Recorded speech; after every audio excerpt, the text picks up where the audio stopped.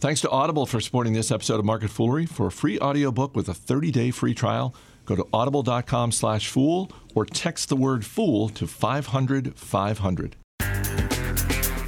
It's Monday, February 5th. Welcome to Market Foolery. I'm Chris Hill. Joining me in studio from Stock Advisor Canada, Taylor Muckerman, and from $1 Million Portfolio, Jason Moser. Happy Monday, gents. Hey. Shout out to our listeners in Philadelphia. Hopefully you've survived the night based on some of the reports. Here's one thing I learned this morning.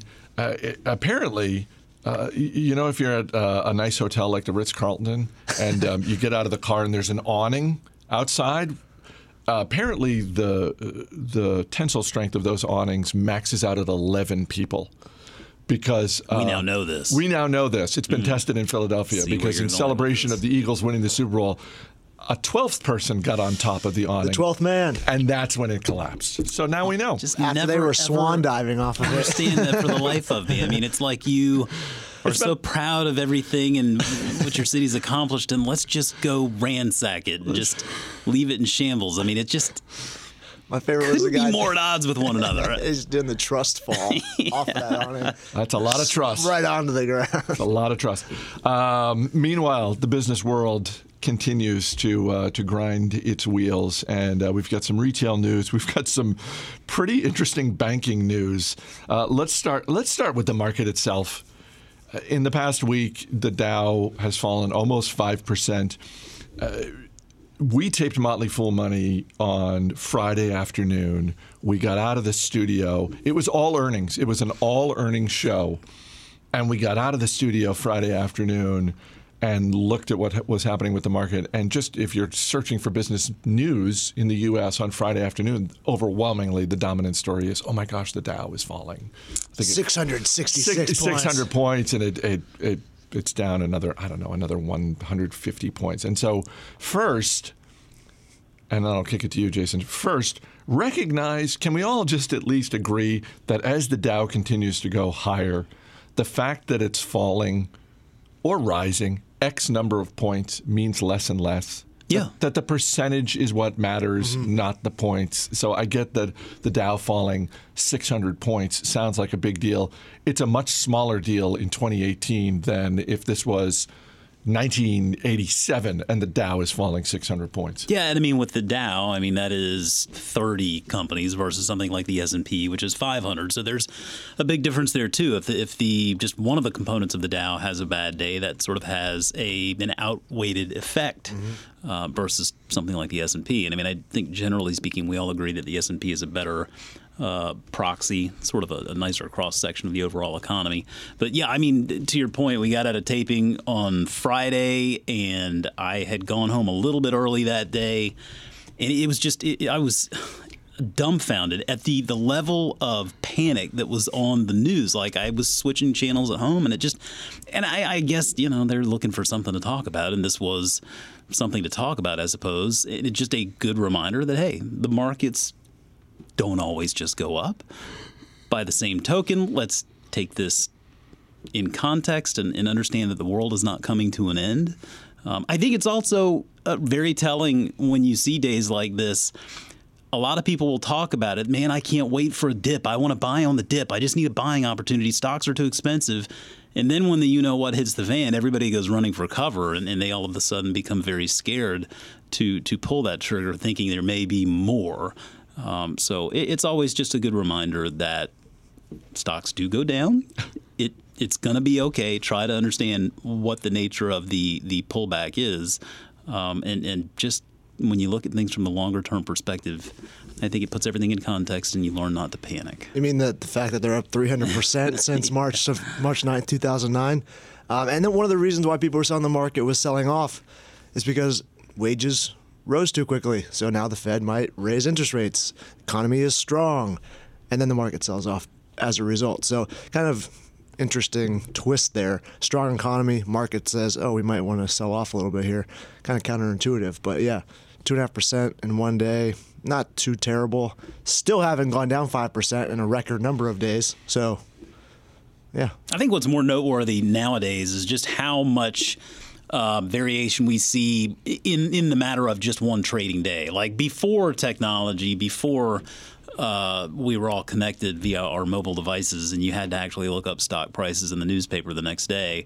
I mean, information was out there. It was tougher to come by, but you would generally see the market would do one thing or the other on any given day, and you didn't see a lot of intraday swings because the information just wasn't traveling as fast. It travels so quickly now, and there are so many other instruments out there to trade and to invest in that it's just things move all sorts of different directions just in the matter of one day, which it's I mean, I guess that's good. I mean, I kind of feel like the market should just be open 24/7, but it does really lend itself to a lot more volatility.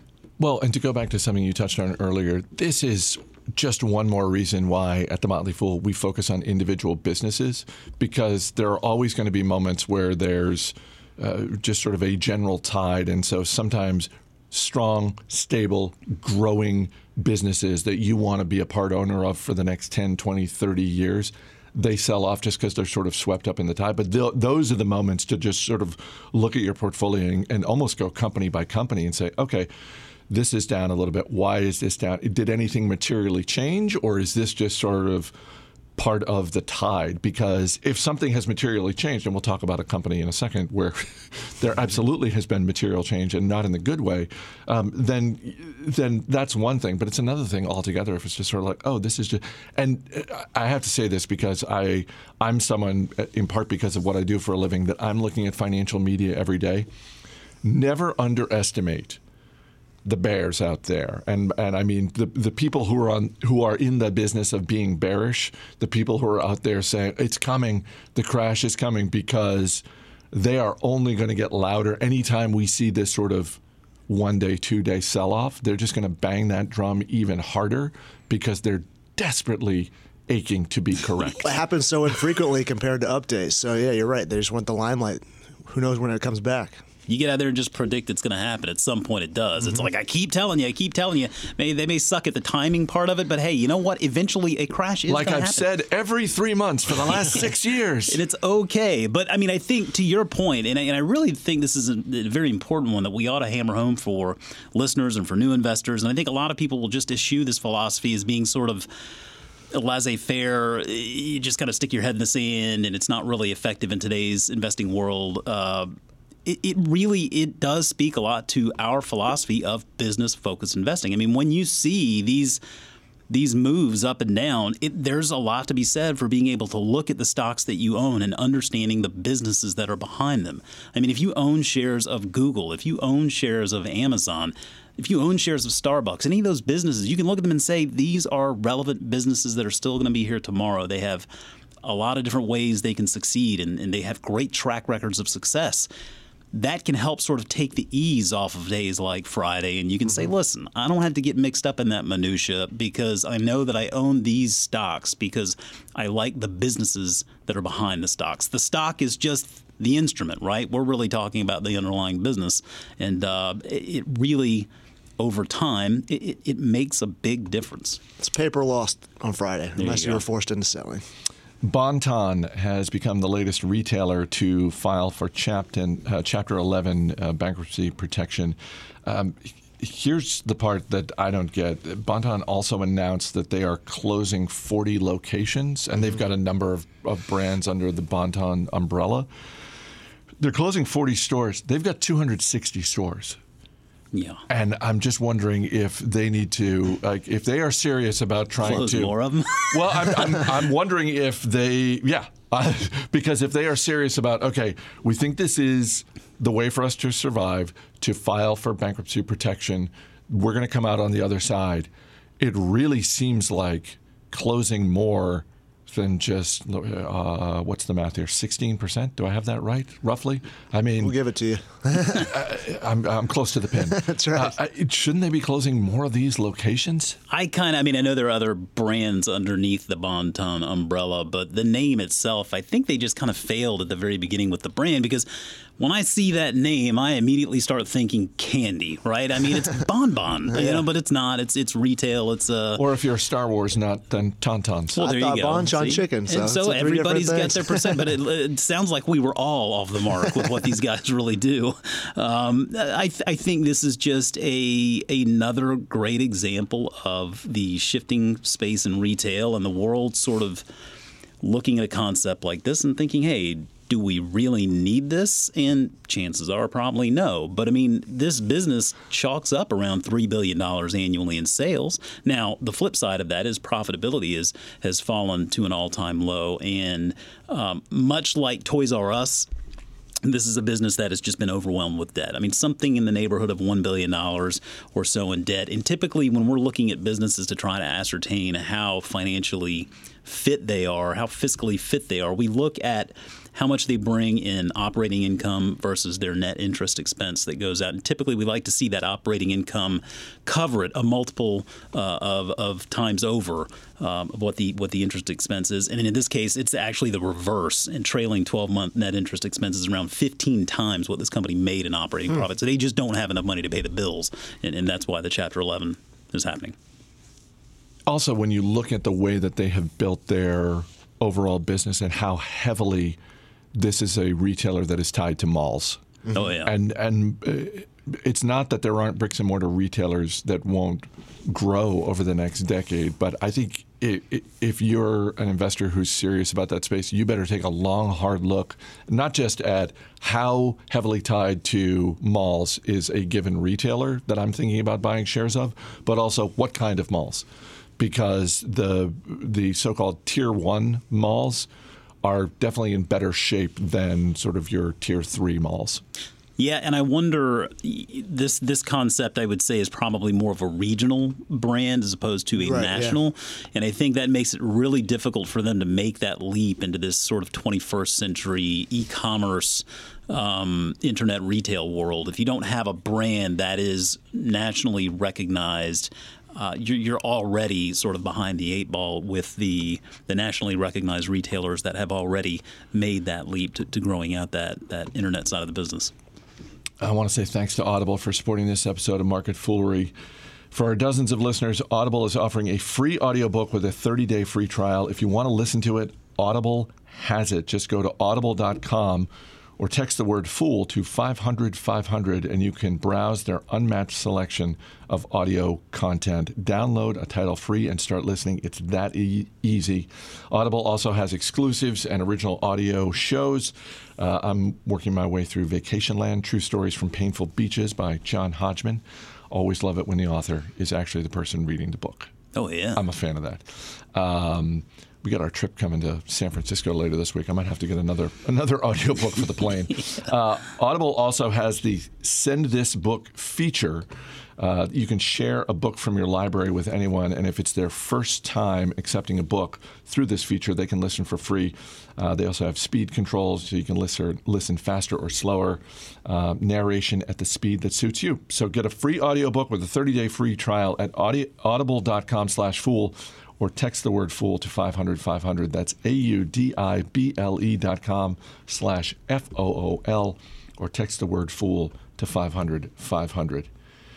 Friday was Janet Yellen's last official day on the job, and holy cow, did she go out with one heck of a mic drop.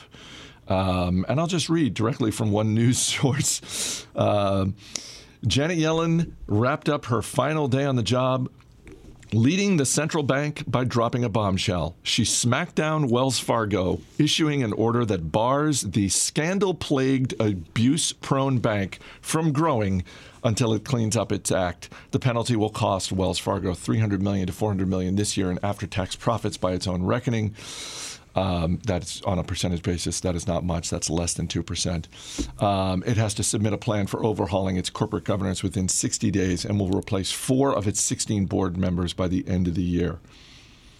You know, off the top of my head, I'm sure I've heard Janet Yellen's voice at one point or another. I can't really recall what it sounds like. She's always just, and I like this in my Fed chair people. I like sort of the calm, steady, unflappable. man, she just lit them on fire as she walked out the door. Yeah, it's not something you typically see from the Federal Reserve going after individual companies like this. You think the SEC, the FTC, those kind of organizations, but wow, you have to basically cap growth for a company until they get their act together. Reasonable or not, coming from the Federal Reserve, I was caught off guard by that. Yeah, this was the other story from Friday that caught a lot of, like, to me, I was like, forget the Dow being down 600 seriously. points. Let's talk about this. Yeah, I had heard Miss Yellen speak a few times. She seems to be very soft-spoken. I mean, it wasn't like she was Marianne from Brooklyn, but so I think that with Wells Fargo, I have sort of two takes on this. First and foremost, I think this is likely one of those instances where we look back a couple of years from now, and this probably marks a good time to have bought Wells Fargo stock. I don't really like saying that. I'm not the biggest fan right now. It's certainly cheaper today than it was last Friday. It most definitely is. I think one of the ways that we value banks is by return on assets. That's a very common way to do it. And if you look at a big bank like Wells Fargo, and basically they are putting a ceiling on their assets at this point, they can't grow that assets line on the balance sheet, then you're saying that materially is going to affect their earnings power, at least in the short run. I think they're right to have done this. I think Wells Fargo has done a number of different things where either it was just bad behavior or they flat out were just not paying attention to what was going on. But I think that consumers have a number of different reasons to complain. And I mean, I'll just give you one personal anecdote. I mean, we sold a house in Georgia, a year and a half ago or so, and we felt like we really got shafted on the appraisal for that house. And it was a Wells Fargo lender that was representing the buyer. And we tried to go back and forth with Wells Fargo saying this just didn't make sense, and based on the comps in the neighborhood and everything. And Wells Fargo just turned the other way and didn't even entertain. So I actually filed a complaint with the FTC. Wow. Nothing ever happened, of course. I mean, I didn't expect it to, but at least we went on record. Yep. So, yeah, I don't mind seeing Wells Fargo get their hands slapped a little bit here. Again, The phrase used to describe the bank in today's Washington Post: the scandal-plagued, abuse-prone bank. And to rub salt in the wound, Quicken Loans overtook them as the #1 mortgage provider in the country in 2017. So, yeah, I mean, I wonder what I guess I haven't read if Uncle Warren has any sort of opinion on this. I mean, obviously Berkshire Hathaway is still a big owner of the bank, and he's come to their defense a number of times. And so that, I think, it's a great point. And just to be specific, shares of Wells Fargo down 8% today. That's a big deal for a company. I was just going to say, please, by all means, point me to the last time that stock moved higher or lower 8% or more in a single day. That's not a stock that generally does that type of thing. And put other banks on notice, too. Yeah, well, it definitely will. But, I mean, if you go back to, I think it was October of 2016 when a lot of this stuff started coming to light, and the stock was obviously having its issues, we were talking about this back then, that probably we were making a big deal of it today, but probably a year from now the market will have forgotten it. And I mean, the stock has done very well since that point. Even with today's sell-off, it's still up nicely from back in October 2016. So it just kind of leads me back to this idea that at some point or another the market is going to forget about this. They're going to have this ceiling lifted, and it's going to be back to business as usual. But that doesn't mean they don't have some culture and or leadership issues they need to address. I think you're absolutely right with reference to Warren Buffett, and I think at the Berkshire Hathaway annual meeting later this spring, I think that is going to be probably #1 in terms of questions asked, in terms of their holdings. Real quick before we wrap up, Super Bowl last night. Give me one ad, one commercial. There were some good commercials, I thought, last night. Anything stand out to you, either funny or, hey, I think this may actually move the needle for this business? I thought the ongoing joke of the Tide commercial was pretty funny. Claiming every commercial as a Tide commercial because everybody's clothes are so crisp and clean. So it was a smart move by P&G. Yeah, the Tide commercial, that was clever. My initial instinct is I feel like we jumped the shark on the commercials thing. I think the overwhelming number of them are just not good. They're not compelling. I feel like maybe we've sort of moved on beyond that. But I liked the Amazon Echo losing its voice commercial. That to me was just really clever. And to have Bezos in there, Bezos really showed off some acting chops there. So that to me is the one that stands out, because I look at that ad and I watched it a couple of times and I thought to myself, I don't know that this is necessarily the best commercial for this product. It's funny. I don't know that it's the best commercial for the product. Google had a commercial, maybe it was at last year's Super Bowl, for their Home Assistant that I thought did a great job of showing off the product, because it was essentially, here are all the different ways you can use it. This was really funny. To me, the biggest benefit to that commercial was Bezos. Yeah. It was almost like, I know this wasn't their intention, or maybe this is sort of an icing on the cake thing, but to me it was like, hey, Bezos has got a little bit of a sense of humor, because he's taking over the world. He's the wealthiest person on the planet, and there are people who are, would love to see him taken down a peg, and there was some comedic chops there. Well, I think they approach this from the perspective, if you have gone through the earnings report that Amazon just released.